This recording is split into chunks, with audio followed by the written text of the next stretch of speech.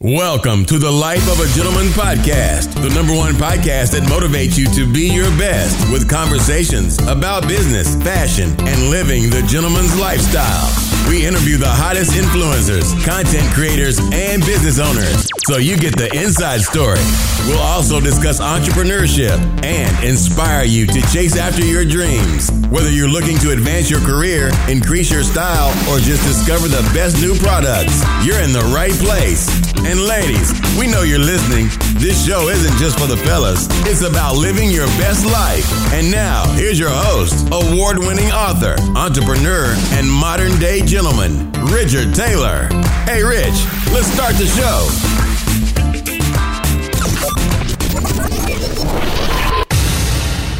Hey everybody, thank you for that introduction. Guys, welcome back to another edition of the podcast. So glad you could join us. And today is special. We're finishing up our interview with Dan from Articles of Style. This is part 2.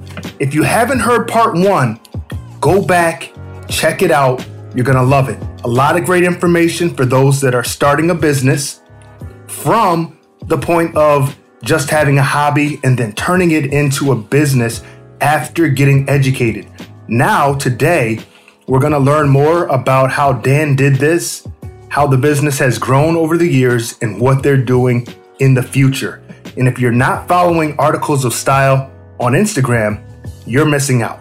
Give them a follow and get ready for an amazing part 2 of the interview. Also, Dennis is joining us this week, and we are talking about diamonds and how to pick out the perfect diamond, and in particular, lab-grown diamonds. If you don't know what a lab-grown diamond is, Dennis will break down what it is, why you should research it, and how it could save you money and also make you or your loved one look amazing.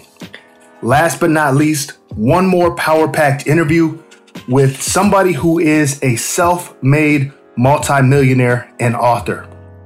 This interview is basically in the no fluff zone. Guys, there is no fluff here. I took a whole page of notes while I interviewed him.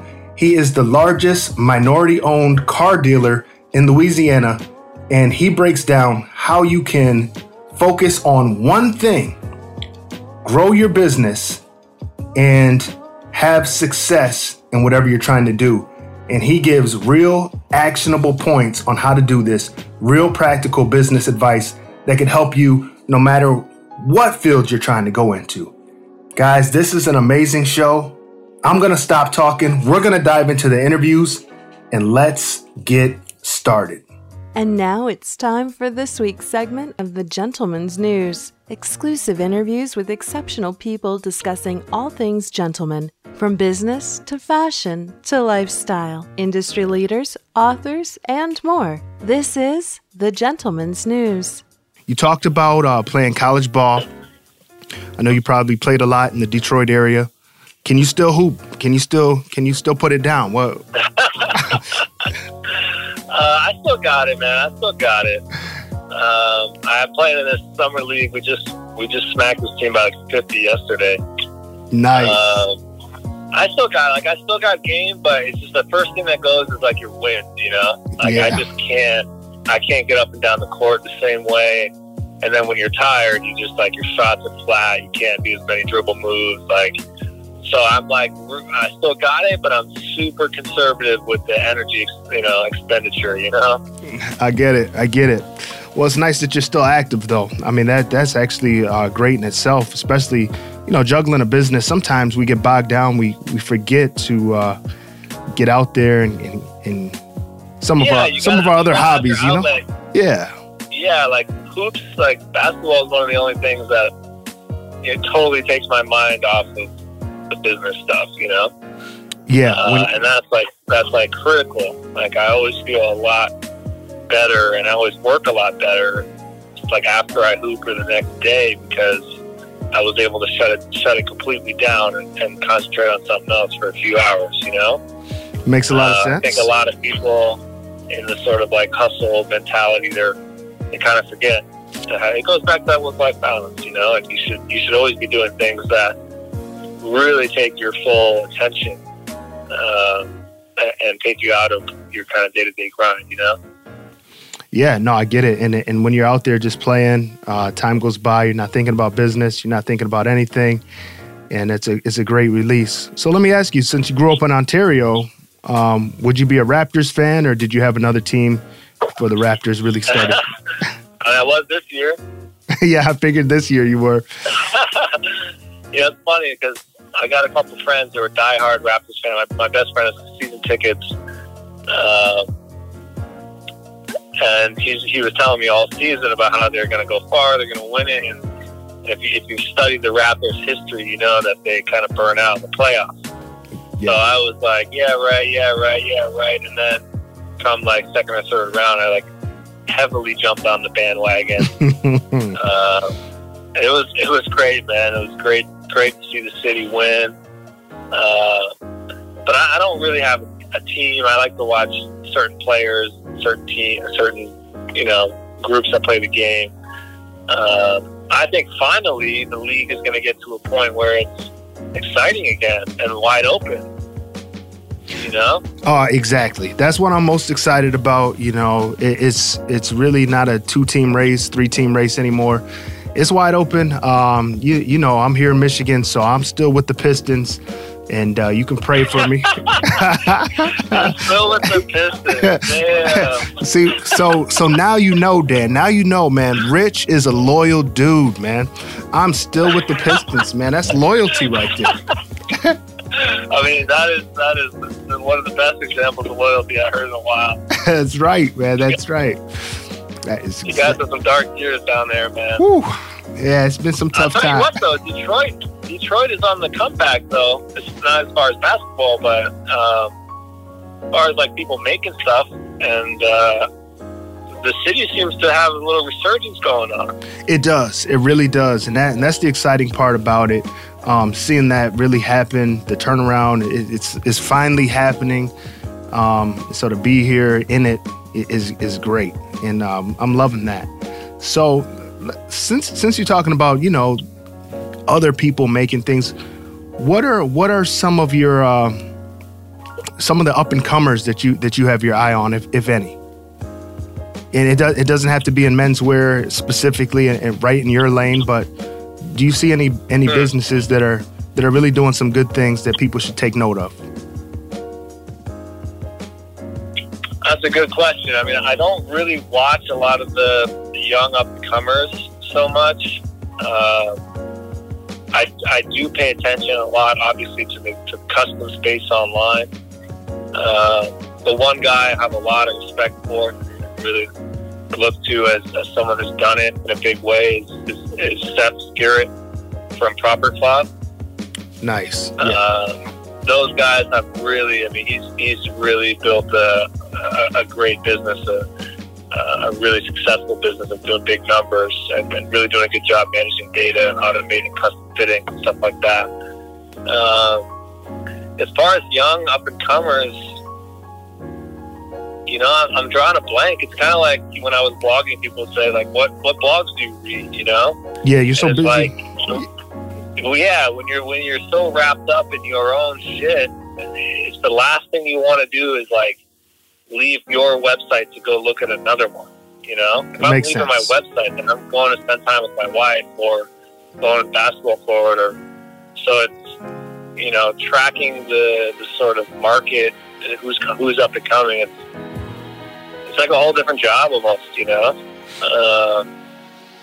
I do think there's a lot of exciting things happening as far as like companies that are trying to make businesses like mine better and easier. Like you're seeing a lot of, like, for example, smartphone measuring technology or fabric rendering softwares that make, you take a swatch and make a mannequin out of it.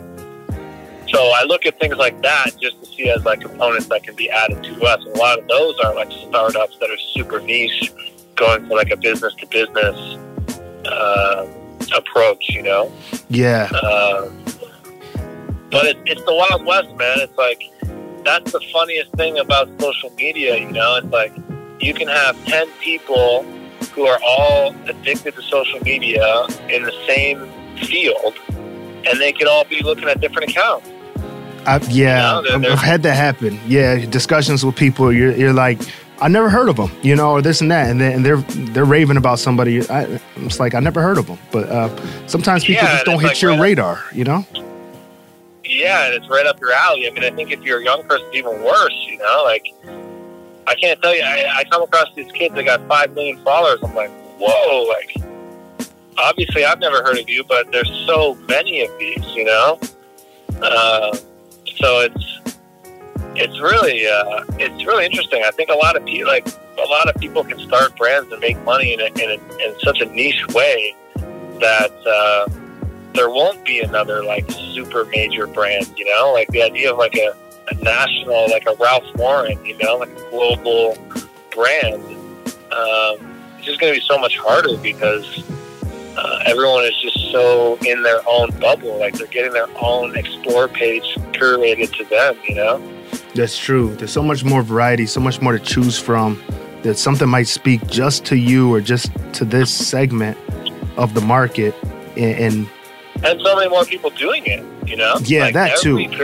Like, it's like become the most sought after gig is to be a quote unquote influencer, So you got millions of people trying to go after that market share, so it spreads it really thin, and that's why I'm not super hot on like influencer marketing because it's kind of like it gets less and less valuable as days go on, You just brought up a great point.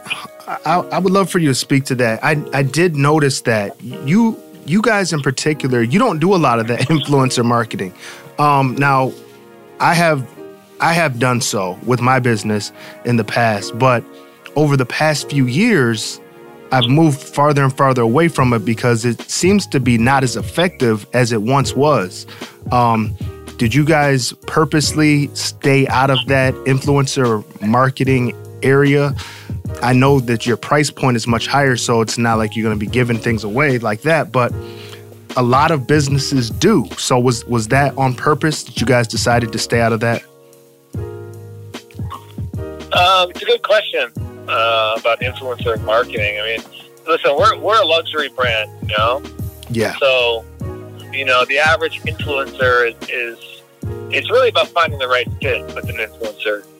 Like we sell to wealthy guys. If you're buying a $2,000 suit. You're making a pretty good wage. So if you're a young influencer model type cat, I mean, a lot of your audience is probably really young. Yes. They also probably don't really care about your message. Like, I think mass influencer marketing works really well if you have a really cheap kind of tchotchke kind of product that you're trying to sell, and it's more about numbers, but I'm much more interested in finding the right. I don't need 1 million clients, I need the right guys, and those guys. I don't know if my average customer is looking at Instagram influencers, So for my business in particular, I don't think. Although you might think it is because we have kind of the blog background, I don't know if that's the best place for me to spend marketing dollars. I actually wrote a long piece about this on our blog that's advice for fashion influencers because every day we get a couple, influencer people hitting us up that want to, quote unquote collaborate, which sounds like they're trying to get free product most of the time, but,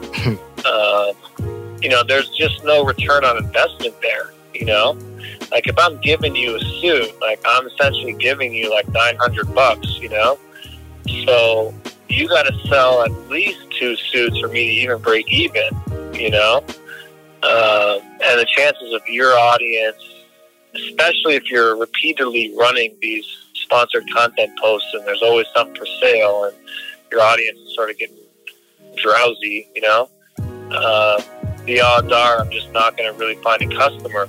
Like people don't really understand the metrics. Like you got to do the math. It's like if you have 100,000 followers, well, only 20% of your following is going to see every post, and only 5% of those people are going to click on the link. And with our conversion rate, only, 1% of people are even going to consider buying the product. So even if you have 1 million followers, I'm only getting like 200 visits to my website, So it's like, what is 200 visits to my website worth? I would do better on, like even just Facebook advertising and targeting people that way, So I think for what's out there as far as digital marketing and what you can track with analytics, you're just like the average influencer doesn't know anything. They just want to get some product or some money, and there's no real low return on investment there unless you have a really cheap product that most people can afford, But the luxury brand, it's like, I don't think it's a great solution. Everything you just said, I hope people took notes because, that makes a lot of sense. Now, influencer marketing, it can be great. It can be very effective. But like you said, you have to know your business. Every business is different. It doesn't work for everybody. And it doesn't make sense when you can spend marketing dollars in a different way. I appreciate you bringing that to our attention. Now, if there is somebody who wanted to purchase a suit from you and they're not in the New York area, how could they go about purchasing a suit? Are they still able to do that without having a personal one-on-one fitting with you all? Do they have to be in your presence? Yeah. Of course. That's a question we get so often. It's actually frustrating because it shows that we're not promoting our value proposition. Like, 80% of our business is online. We have customers in like 35 countries, Like, we are pioneering the bespoke fitting from home. So people who think they need to come to New York, get measured and all that, it's almost like, a slap in the face. It's almost like, of course, if you lived in New York and you're going to be there, sure, come see the fabrics, come get measured, have a whiskey, chat it up, it's an experience. But we're very proud to say that we have the same results whether you're doing this from home or doing it in the shop, So that was one of the reasons I didn't even want to open a New York showroom, because some people would think that they either have to come in or it's like a preferential treatment if they do come in. But my mind is always on the guy in Lansing, Michigan, who, wants to get the same experience as if he was doing a bespoke suit in a place like New York. So, our whole thing is like, what we do is we do the fitting from home. So you fill out a profile on our website. You tell us kind of your basics, your height, your weight, your sizes, best you can. And then we make you a custom try-on garment that's cut just for you based on your profile. We send that to you, and you do what's called a fitting, which is trying it on, taking pictures, answering questions about it. And then we have a team of tailors that review the pictures to make adjustments, read your feedback, get to know your preferences, make the adjustments to the fit, and then make the garment that you bought. So that's the first time client goes through that experience, and then from there you're kind of locked in. So that is the innovation that we've sort of provided. We can meet with you whether you're trying to travel to New York or not. Yeah, that's really convenient. And it's nice to know because people ask that all the time, do you have to go there, make a special trip? That's an added, I guess. Yeah, it's crazy. I mean, there's guys who they fly to you or they fly you in, you book a hotel, you multiple fittings. I mean, who can afford that, Like if you're doing that, like it's just upping the cost of the product, So what we saw was an opportunity to sort of combine the human service element. Like when you go to a bespoke tailor, what is so good, what is so special about it? Someone there is going to take care of you, They're going to take your measurements, they're going to do your fitting, they're going to explain the fabrics to you, so you don't have to feel like you're going to make a mistake. But everyone online basically took that whole service element out and said, make the client do it themselves so that we can scale this business. So then you had places like Indochino trying to teach people how to measure themselves. And that's just a disaster. First of all, you're not going to measure yourself right. And even if you do, how does the people making the suit know how you want it to fit? So what we did was bring the fitting the physical, like, try this on, tell me how you feel, let me take a look at it, I'm an expert, I'll fix it.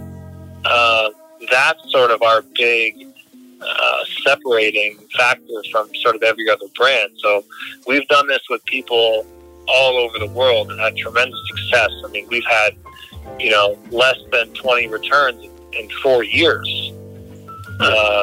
So the proof is kind of in the pudding, Yeah, no, that is very smart. The fact that you get to try it on. So once they get it home, okay, they take pictures of it, send it back to you guys, you analyze it, and they're still getting kind of hands-on treatment. Now, the other question that people have, and I have to ask, is if they can't see the fabrics in person, do you also send those out to people, or do they just look on the computer and you guys maybe do a Skype? You can order any swatches. So if there's something you see on the site that you're interested in, we can mail you physical swatches of fabric. We do that all the time. Like that's something we're doing every day, So that's a huge one, right? It's like I can see the fabric. There's advantages to e-commerce in that you can show how the garment looks really well. That's one of the problems. Like when we created this business, we were trying to solve all the problems with bespoke tailoring. One of them is when you look at a fabric swatch, you don't know what it looks like as a suit or as a garment. So we can style the garments, show them how they look, show all the angles, but can't feel it. So in order to feel the fabrics, what we do is we mail swatches to clients, and we're doing that all the time.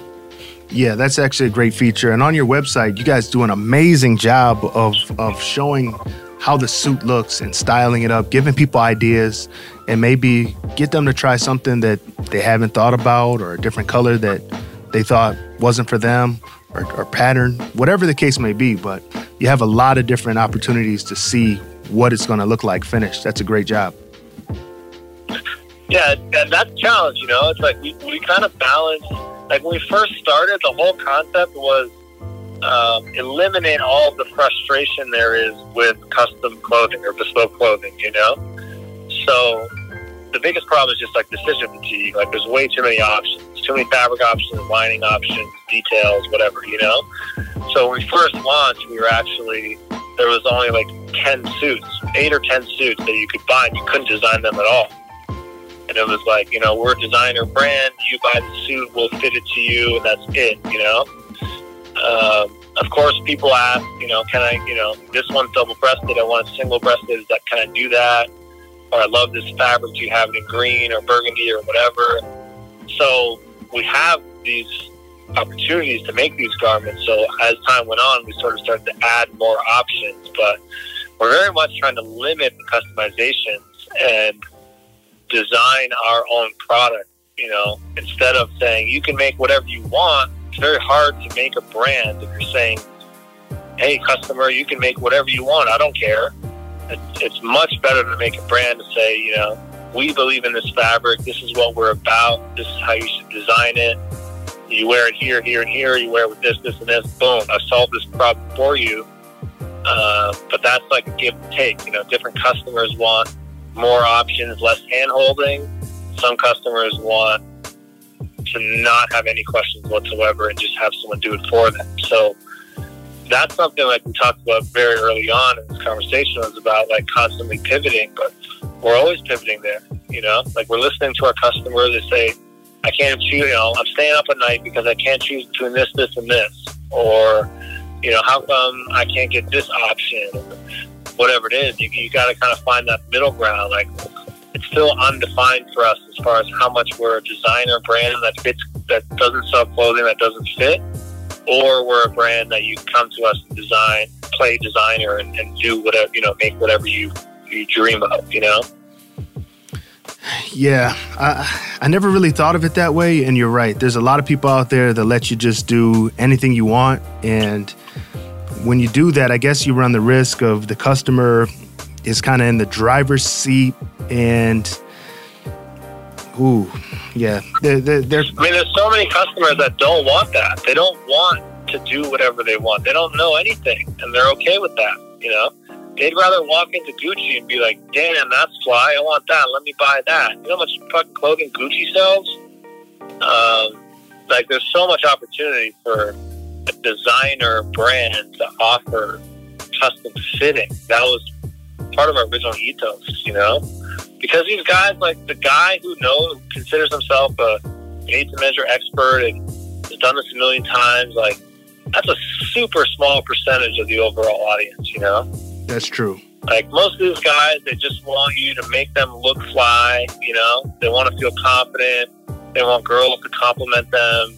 You know, they don't care about the color of their buttonholes and stuff like that. Like that's, if you're pandering to that guy, then you're just like, you're fighting for table scraps against a lot of other people, you know? Because there's just not that many of those guys. Like most guys don't know what a buttonhole is, or maybe not a buttonhole, but like, you know what I mean? Yeah, no, I follow you. They don't really care. They just want to look fly, you know? Yeah, and then when they come to you guys, I mean, you give them these ideas, you give them these visuals of how it could look, how they could style it. I think this is perfect, the way that you guys are setting this up. And it also makes you different from a lot of the other people out there, like you said. What's the future look like for you moving forward? Hopefully one day owning our own production. I've been throwing this idea out of farm to closet. And that's really the guiding light, sort of like we talked about 10, 20-year plan. That's my 100-year plan. Whoa, yeah.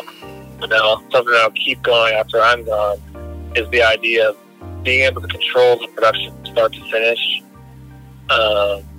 What's most interesting about our business and what I've learned about custom clothing is that the brands, people who sell stuff, are super advanced and very modern, right? People are selling on Instagram.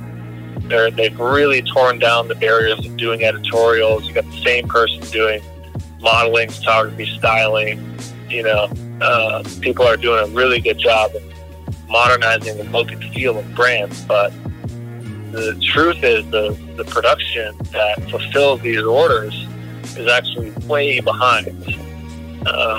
The actual factories that make these garments are nowhere near the level of technology and transparency that you get from the front end of the brand. So, you know, if we have kind of 99 problems, 98 of them come from something to do with fulfillment and production. So our future, inevitably, one way or another, is we have to control and own the whole chain, you know?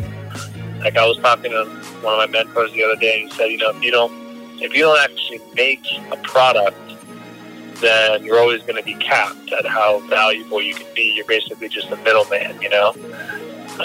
It's very true. And there's just, you know, so I want to create the first ever farm to closet, custom clothing, digitally focused business where, you know, we can raise the sheep, shear the wool, mill the fabric, make the garment, customize it however we want, and share that entire experience and sort of give the customer a live view of this garment being made all the way through production while we're using content to educate them, and really tie the content and the education component into the production cycle. I think that's the strongest business that we could make. Man, you know what, Dan? That actually blew my mind. I love farm. I love farm to table restaurants. I never thought about farm to closet. Yeah, I mean, that never even crossed my mind before. If you do that, you pull that off. Next drink's on me. So that.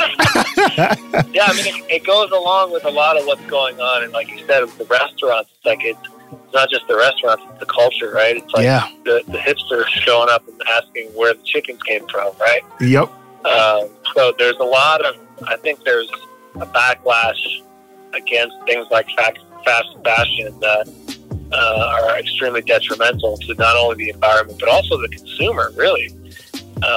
So I think that people are going to be more invested in where their stuff they buy comes from and how long it lasts and how they can cut down on their consumption and carbon footprint and all of these things, along with the fact that the customer now wants to know everything, wants to be educated. So if you can combine those things, be both the educator and the producer in a sustainable and ethical way, then I think long term you can really, keep long-term returning customers and really create a business that would create an enormous barrier for another business to try to compete with you, right? Like we talked about these, how easy it is to become a custom clother and how many of them there are. Well, if we were doing that, we'd be in a league of our own. Yeah, you would. Yeah. And that's the answer to that problem, right? It's sure this guy can show up and measure you and make a suit in China, but can he do this, this, and this, and show you where this is from, and make this like this, and show you the steps? And so I think content and e-commerce have already blended. I think the next move is content and production blending through e-commerce, and then you get a full picture of what you're buying. And once you experience that, it's going to be hard to buy from anyone else. I could totally see that. That's actually got me really excited. And I think everybody's going to want to stay tuned, follow your journey, because you're an innovator. And who knows what... Yeah, you have to be to stay in business. And I mean, you guys have had great success. You're headed towards more. Farm to Closet. I think you need to go ahead and trademark that while you're at it. And let everybody know, before we close out, let everybody know your Instagram, your website, how they can keep in touch and learn more. And, sure. and of course, guys, read the blog. They're still dropping knowledge on us. There's a lot of good articles. I was on there earlier, so I got a lot of reading to do tonight to catch up on. So, Dan, let them know. I appreciate that, man. Yeah, our brand is Articles of Style. You can find us online at articlesofstyle.com. Our Instagram and all of our social media is at Articles of Style. And if you guys want to hit me directly, I'm Dan at Articles of Style on the email. I love talking to guys about this stuff, entrepreneurship, innovation, old meets new. I really appreciate what you're doing, man, and for having me on this. I think, this is really good for us to have this conversation. It's easy to get bogged down on a day-to-day, but it's great to sort of reflect and share kind of what the longer-term vision is, because a lot of times it's not something that people are privy to. So I hope this gets a lot of spins, and maybe we can do it in a few years when I start buying some sheep, you know what I'm saying? When you start buying some sheep, you hit me up. I'll be there shoveling. I'll be there and I'll be there shearing. I got the farm work for you, bro. I got some kids you can use.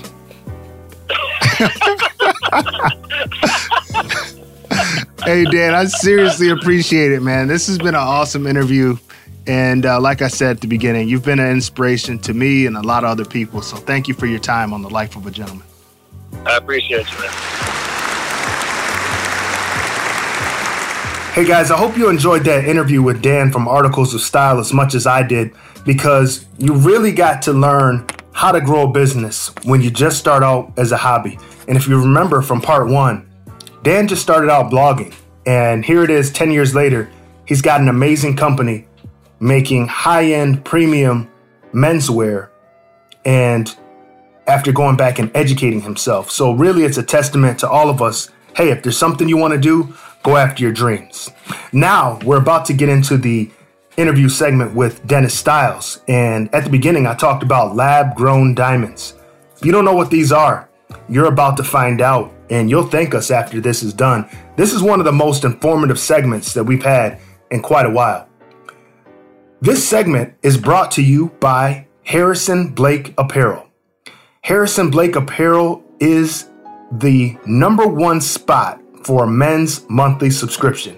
If you want to get delivered to your home 1 tie plus 4 matching accessories every month for the low price of $25, you need to jump on their website. It's harrisonblakeapparel.com. You can also follow them on Instagram at wearlapelpins. And now, a special announcement. For the past 5 years, Harrison Blake Apparel has been building their business, and now you're able to get high quality, made-to-measure custom suits specified just for you. So your style, your ideas, your creations, perfectly fitting, delivered to your home. If you're interested in that, get in touch. Harrison Blake Apparel. Thank you for being the official sponsor of The Life of a Gentleman. Also, guys, we love the feedback that we're getting, and we started doing something special on Instagram, and that is asking for you guys, in addition to leaving the iTunes review, if you want to be featured on the podcast and have your voice heard, leave us a voice message through Instagram. And today, I'm going to play the first message, and you guys can have the opportunity to do the exact same thing. Give us your feedback. Here's what one of our listeners had to say. Started from the beginning, but it seemed like I skipped a few, but I'm going to listen to every single one. And I just want to say that, just like you said, I'm talking to you now, you cannot stop with these podcasts. It's so much information. Keep pushing them, because eventually somebody like me, just like me, is going to start listening to your podcast. And I really enjoyed what you're doing. I'm glad that you came across my story, and you took the time to follow me back, and when you tell me you appreciate me, like that's the type of things that we need, that people don't even do anymore. Nobody's empathetic. Everybody don't believe that people matter. Know that you're going to continue to do big things, and hopefully, maybe in a couple years, whenever it comes, if God wills, I'll be one of your success stories as far as on your podcast. But thank you so much, and keep doing what you're doing. Thanks, Ken. All right, guys, there you have it. A little bit of feedback, and if there was a little noise in the background, that's okay. Guys, we want to get this feedback, and we want to keep pushing this show and make it a community and make it interactive. So thank you for the feedback. Big shout out this week to our friend and listener, Wilder_the_incredible. And the incredible has a K in it. Guys, if you want to be heard, send us your voicemail and we'll feature you next. Now let's get into the interview with Dennis Styles. Hey guys, once again on the podcast with my good friend, Dennis Styles, and today we're going to be talking about something that we've never discussed on the show before. I'm excited, Dennis. How's it going, man?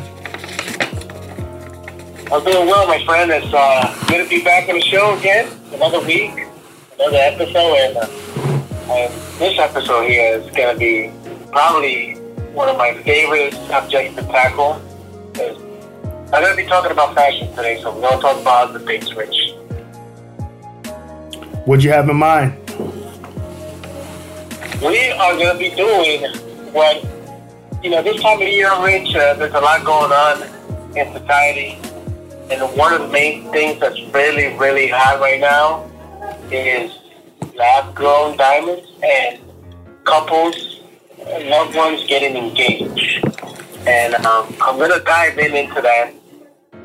This phenomenon of lab-grown diamonds is really taking off over the last 5 to 10 years. And it's become a staple as far as, couples looking for ring, getting that right size ring, that right cut, right quality for 30% of the cost of a regular mine diamond. All right, let me stop you right there. I want to break this down because this is something new for a lot of people. You said lab-grown diamonds. For people that don't know what that is, you usually just walk into a jewelry store and you think, diamonds. All right, somebody dug this up out of a mine, out of the ground. So how does it work? What's the difference between what's traditionally in our head and lab-grown diamonds? Good question. So let's dive into the lab-grown diamond. They are produced above ground compared to a regular mine diamond, which has been around for billions of years. It took a while to discover a real diamond. So real diamonds are mined and lab-grown diamonds are produced above ground in a laboratory, not mined from the earth. All right, now that we've got that out the way, let me ask the next question that people are probably wondering. If it's lab grown, is this like a knockoff, like cubic zirconia or something like that? Or is this still considered by industry standards to be, a quality gemstone? No, these are actually, lab-grown diamonds are chemically, physically, and identically to mined diamonds, Rich. So they're not artificial, and they're not zirconia. The only difference is the reason why the markup price is low is because the labor cost. They are produced in the laboratory. So this is how it goes, Rich, as far as the process goes for lab-grown diamonds. The seed of the lab-grown diamond is placed in a chamber, then it's exposed to heat. Once that heat stimulates the crystal growth and the seed is removed, and the surface of the crystal is then conditioned with the laser to kind of like give it an optimized diamond growth.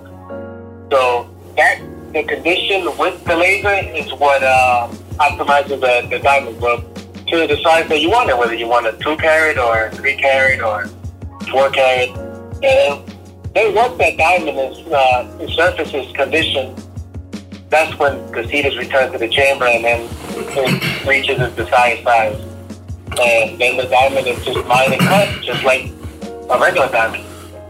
All right, perfect. So basically, if I'm understanding you correctly, and those listening were following along, so to the naked eye, when we walk in, the average Joe, and we're picking out that engagement ring for that special somebody, we're not going to be able to tell the difference between a lab-grown diamond and a regular, quote-unquote, mined diamond. Nope.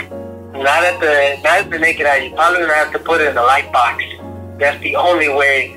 So if you walk into a jewelry store and you show it to a professional jeweler, he's not going to tell the difference. So let's do this. Let's say a couple walks in, right, and you are looking for a 1 carat, and you're looking at the mined diamonds and you see that it's worth about $5,000. Okay. And you look at the lab grown right next to it, same 1 carat, it's worth $35,000. Maybe $4,000. So right then and there, 25% off. And same color grading, and the same size. They're both for 1 carat, but one is cheaper than the other. Man, there's really not looking like there's a lot of downside to going with the lab-grown diamonds at this point. It sounds like this is a great way to get more bang for your buck. Yeah, absolutely. I'm a big fan of it. I think the only downside will be the resale value. I don't know if you're going to get the same amount if you wanted to upgrade a lab-grown diamond, and convert it into a bigger diamond. That's the only downside I can see, Rich. The resale value. It's not going to be the same as a mined diamond. All right, but if it's for something, an engagement ring or something like that, more than likely people are going to hold on to that pretty much for a lifetime, we hope. And so at that point, that's pretty much a wash, right? Exactly. I mean, there's a couple of things you want to do when buying a lab-grown diamond. First thing you want to do is make sure the color gradient is at least an H. No more than, you don't want to get to the J part, because then it's going to have a lot of blemishes and it's going to be a little cloudy. All right, you know what? Hold on, Dennis. Hold on a second. I don't want you to go too far, because you're throwing out some terms that might just go right over people's heads. So I want to slow up for a second. Let's just take it one step at a time. When you talk about the grading, you threw out the letter H. Where does the grading start? And give us the sliding scale down to the H. Good question. So it usually starts at about a DEF, and then that's where the price of the diamond is really higher. But if you want to sit at a nice grading color level and still not, pay too much, you want to stick to H. H is near colorless, which means that you're in between a perfect color, like near colorless diamond ring, or near colorless diamond ring. So you want to stick to the H, maybe an I. But once you get past the J, then the color of the diamond is going to be a little bit secluded. All right. So We appreciate you breaking that down for us. Any other things we should know just in general about diamond shopping? And it doesn't have to pertain just to the lab-grown diamonds, but just some things to watch out for so when we walk in the jewelry store, nobody's taking us for a ride. Make sure you understand the 4 C's. 4 C's of, buying a diamond, and have them explain to you, the carat weight, the color, the clarity, and all that good stuff. It's important when buying a diamond that you educate yourself on that particular diamond, because look at it this way, Rich. When you're proposing to somebody, and usually, a guy, when he walks into the jewelry store, he doesn't know what's going on. Maybe the woman will give him a picture of what she wants, and if you can't find that particular ring, have somebody special order that for you.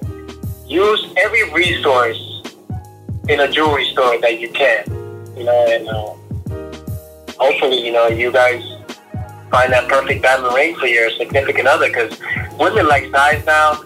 Like I said, if you go with the lab grown, you're going to save money, and you're still going to have, chemically and physically, it's going to be the same thing as a diamond.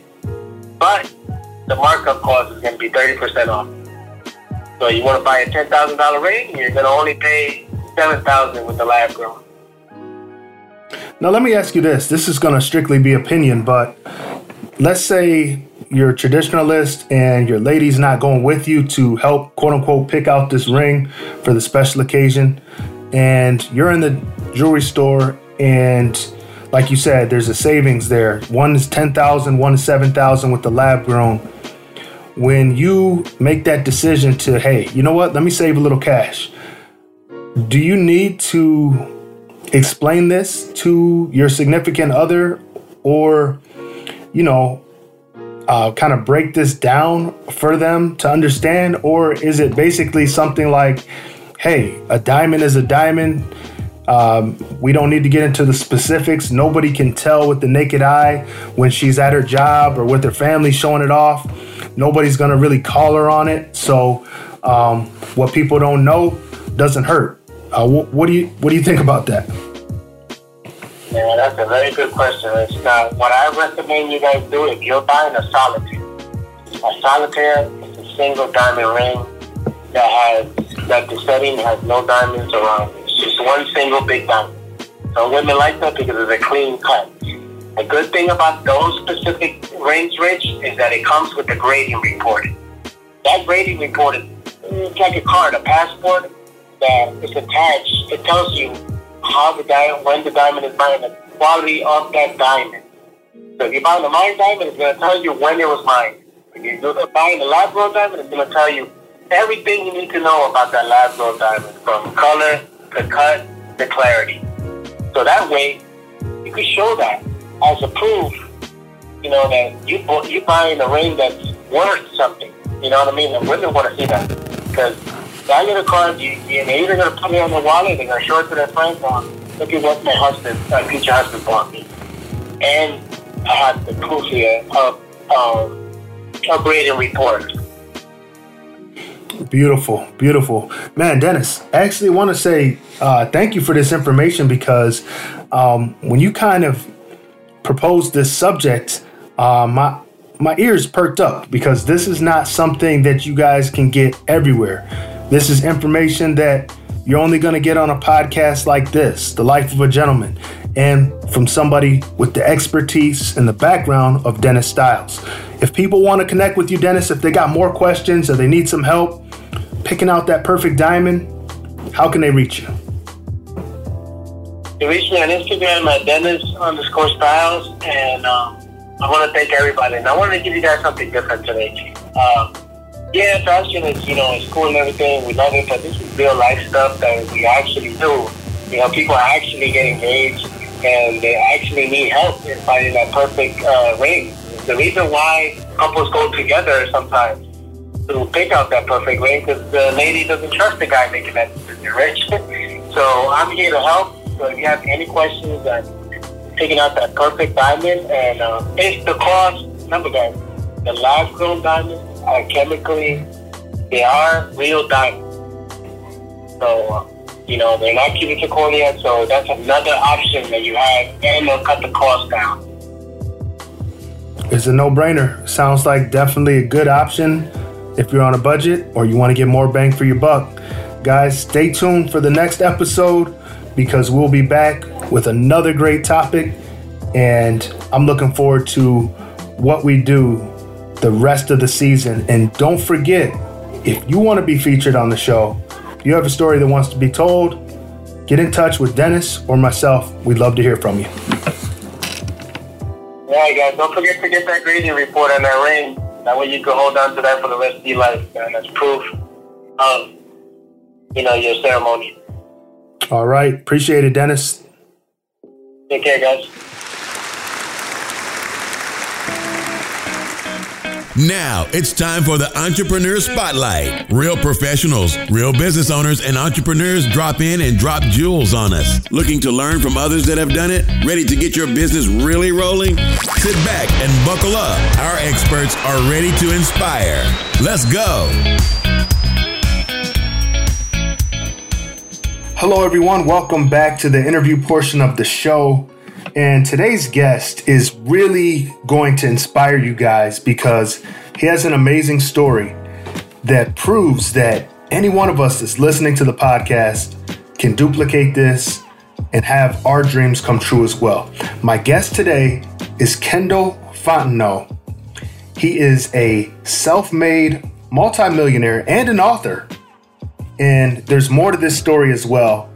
I'm going to introduce him to the show and we'll get into it. Kendall, welcome to the program. Thank you. Thank you for having me. First and foremost, everyone, my name is Kendall Fontenot. I'm a 31-year-old self-made multimillionaire. I got into the car business at the age of 20 years old when I made my first million, actually. But I sold my first car when I was 17. And now my dealership in Louisiana is the largest minority-owned buy-here-pay-here dealership. And I also have another dealership in Louisiana, which is in Gonzales, Louisiana as well. I'm also into real estate. I buy and sell properties. I have a lot of commercial property. I have a lot of residential property as well. And now I just put out a book that was a bestseller called The Good Life and How to Get It, How to Stack Paper the Legal Way. And it pretty much talks about entrepreneurship. The beginning of it comes in as an autobiography of me, breaking down my trials and tribulations, how I want to be better in life because my mom, she struggled. I didn't grow up rich. I didn't grow up with family members that were rich. I pretty much grew up, my mom living check to check. And she struggled, and I wanted her to have a better life. So I made sure that I was able to provide a better life for her and retire her at an early age. So by the time I was 7, when I was in elementary school, I started selling pencils at school just to get a little money so that I could have my own money and my mom would have to give me money for snacks. And then once I got into middle school, I started selling candy and chips and, going forward.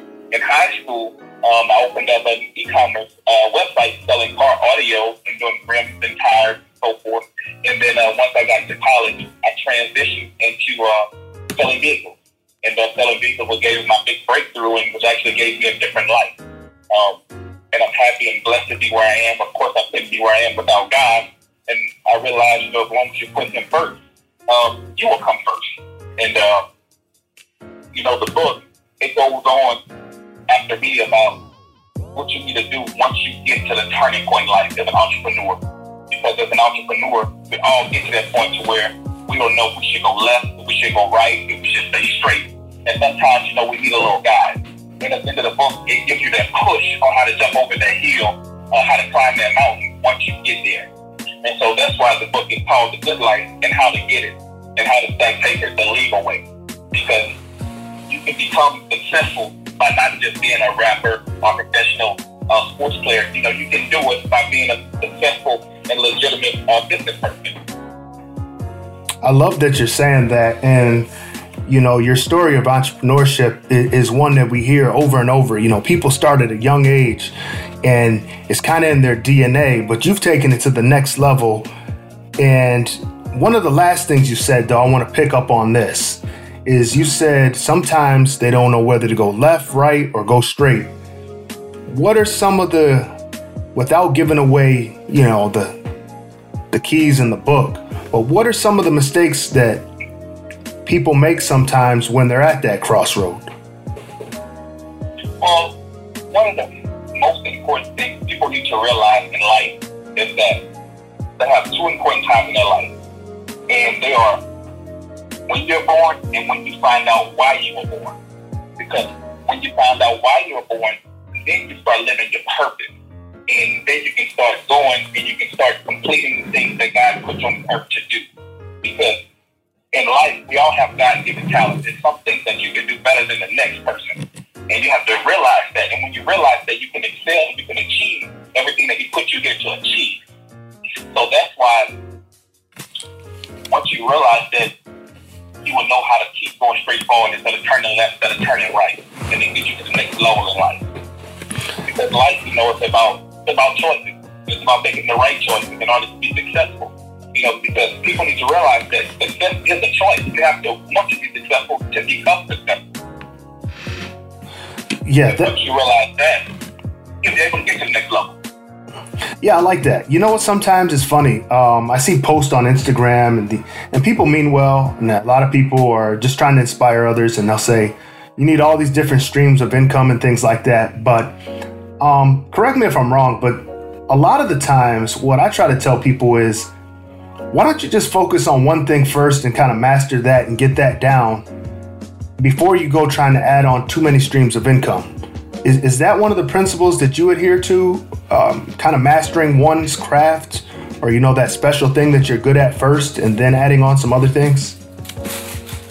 Exactly, and that's what I talk about in my book. A lot of people are always talking about not having all your eggs in one basket. But me, I'm a strong believer in that if you're good at something, you do it. I like to refer to Raising Cane's Chicken Fingers, which is the restaurant here in Louisiana. They're all over now. But all they focus on is chicken fingers. They don't focus on burgers. They don't focus on chicken nuggets. They don't focus on tacos. But they focus on one main thing. And once you're good at something and you focus on it, you put all your time into it, you can achieve all the levels of it. Because once you spread yourself out too thin, you may miss something and you can't put your all into it. If you don't put your all into it, you won't get all the good end result. Because I believe what you put into something, what you get out of something. I like that. That makes a lot of sense. You know what? Just focusing on that one thing, master it, nailing it down. The chicken fingers, basically, that illustration of that restaurant. When you think about it, you're right. You go to some restaurants, and I like to watch these shows like Restaurant Impossible, stuff like that, right? You walk in, the host walks in, he's like, man, okay, let me see the menu. That's the first thing. Let me see the menu. They got 50, 60 items. He's like, no, we can't do that. That's why you're not winning. You got too many things going. Have one or two things that you're good at on the menu, and then from there, we'll talk about expanded. I love that. That's it, Raising Cane's, they're a multi-million-dollar company. And all they sell is chicken fingers. That's it. They don't focus on anything else. You get a side of fries and, a piece of toast. But they're not focusing on the Whoppers, the Big Macs, the tacos, just all of the different options. You just stick to that one thing and you excel from it. And you just take it to all the levels that you can take it to. Yep, and that's what you have to do. Anybody who's in business, you guys listening, if you have an idea and you're working on it, don't get sidetracked. Stay focused. That's what Kendall's trying to tell you right now. And take the advice from him. Yes. Stay focused. If you were a professional sports player, you can't be a professional baseball player and a professional basketball player. You got to pick one or the other. You got to focus on either baseball or basketball. And in order, you got to think that way in business too. If you're a professional, you stick to one thing and you take it and you practice it, just like you were going to practice for sports, and you get better and better. Yeah, I like that. Actually, I saw a post from somebody I really respected who is an entrepreneur, and they said, no plan B, just stick with plan A. Yeah. and work that plan A. I dropped out of college, and my mom, she's very, very into school, and she was very upset when I dropped out because she wanted me to have a fallback plan. She said, what if your business don't work? What are you going to do? You need a degree. And I said, Mom, my plan B is to make plan A work. Like, she said, what? I said, plan me is to make plan A work. I said, I'm not going to fail. I'm going to do what I got to do to make it work. And when you have that focus and you're determined to do it, you're going to make it happen. Yeah, I love that. Let's transition a little bit because you're dropping a lot of good advice. So let me tackle another subject that comes up a lot with people, and that's fear. Sometimes, they get a little nervous, they get scared. And what I'm not saying is they have to quit their job and dive in entrepreneurship full time. Not that kind of fear, but more so the fear of, will I be able to handle the success? The fear of, will I be able to make the right connections? Will I be able to make this business get up and off the ground? How do you overcome that? Because you went head on into an industry where, quite frankly, there's not a lot of people that look like you doing that type of business, but you were able to successfully navigate into it and come out on top. So what do you say to fear? What people don't understand is every day we take chances. And I don't look at business and entrepreneurship, you look at business as fear. Then you look at it as a chance. And just like every day you get up and start your car, you're taking a chance, because what people don't understand is a vehicle is a bomb, it's a machine. I mean, you turn the key and it literally explodes. You need gas and fire to make the engine start up. So you're taking a chance on that engine exploding on you. It's the same thing with business. You have to step out on a leap of faith and you have to go for it. You can't be scared, or you can't have fear because you don't know what's on the other side of that door. You just have to know what you want to accomplish, and you have to go out and do it.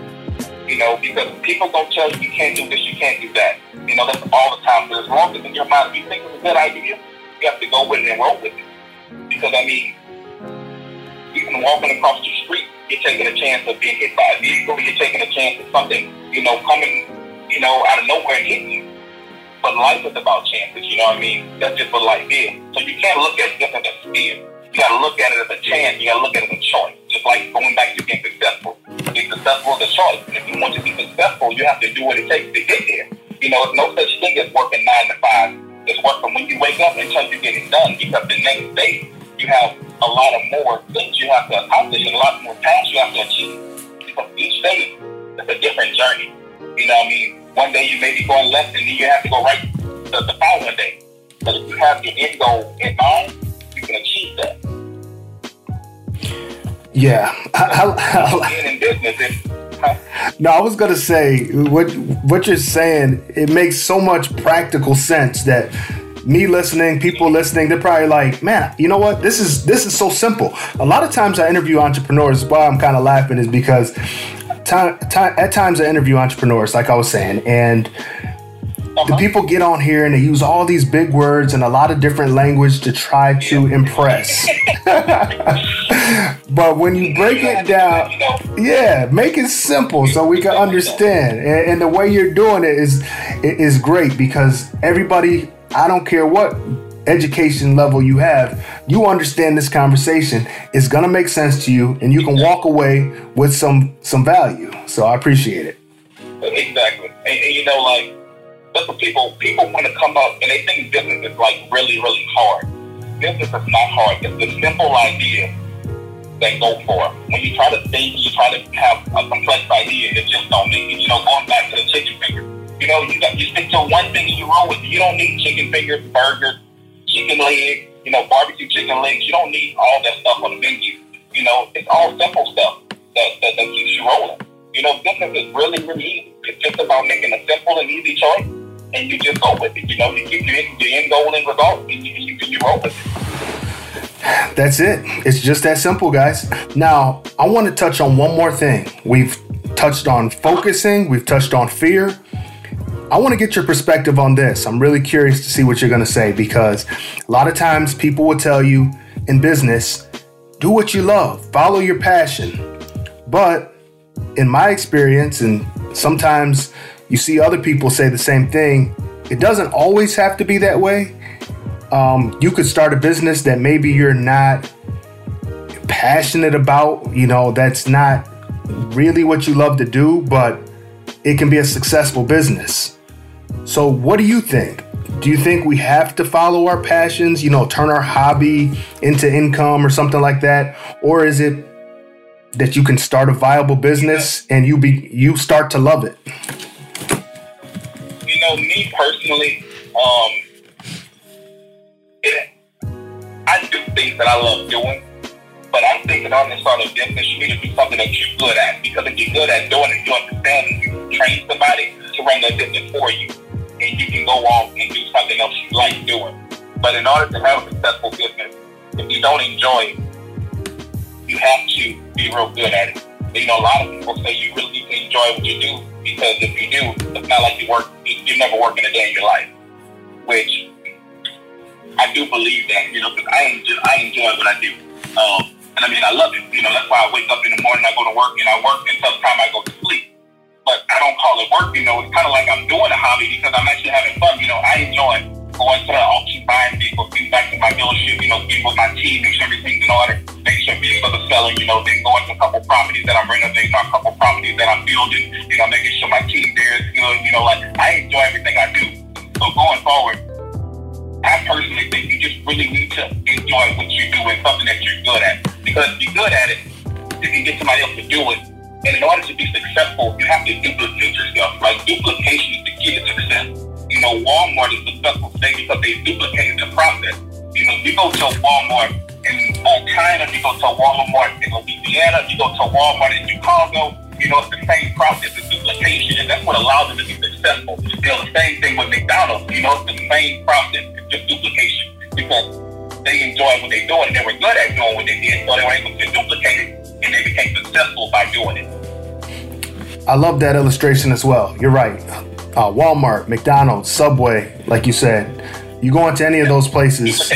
Yeah, it looks exactly the same. I don't care where you're at. You hit the nail on the head with that one. Same thing.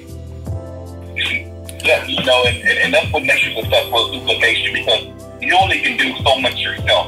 And at a point in your time, you're going to have to hire some people. You have to train some people to do what you're good at so that you can become successful at it. That makes perfect sense. Once you have the process down, you can open up, many businesses that you want, or you can do as many things as you want. No, I totally get it, and that's the key to success and really taking it to the next level. Let me ask you this in closing, because you've given us a lot of good advice, a lot of practical things. If people want to get this book and get more information from you that's just like this, how can they get the book? How can they get in touch with you?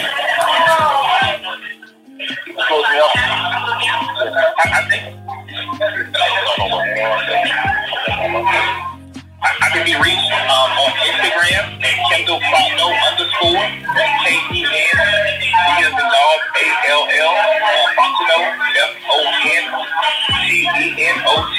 I can be reached there, and my actual website is also on my Instagram page in the bio, which is www.kendallbfontenot.com.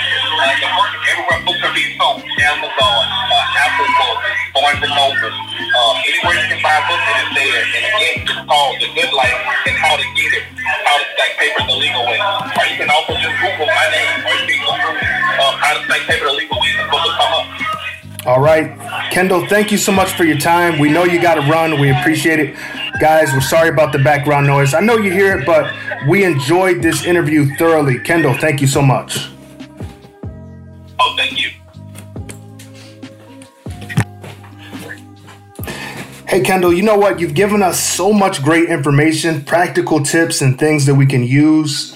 If people want to learn more, if people want to get in touch with you and get this book so they can get the full story and all these tips, how can they reach you and get in touch? I can be reached on Facebook, Instagram, pretty much anywhere online. All you have to do is Google my name and everything will come up. On Instagram, my username is Kendall Fontenot _. That's KENDALLFONTENOT _.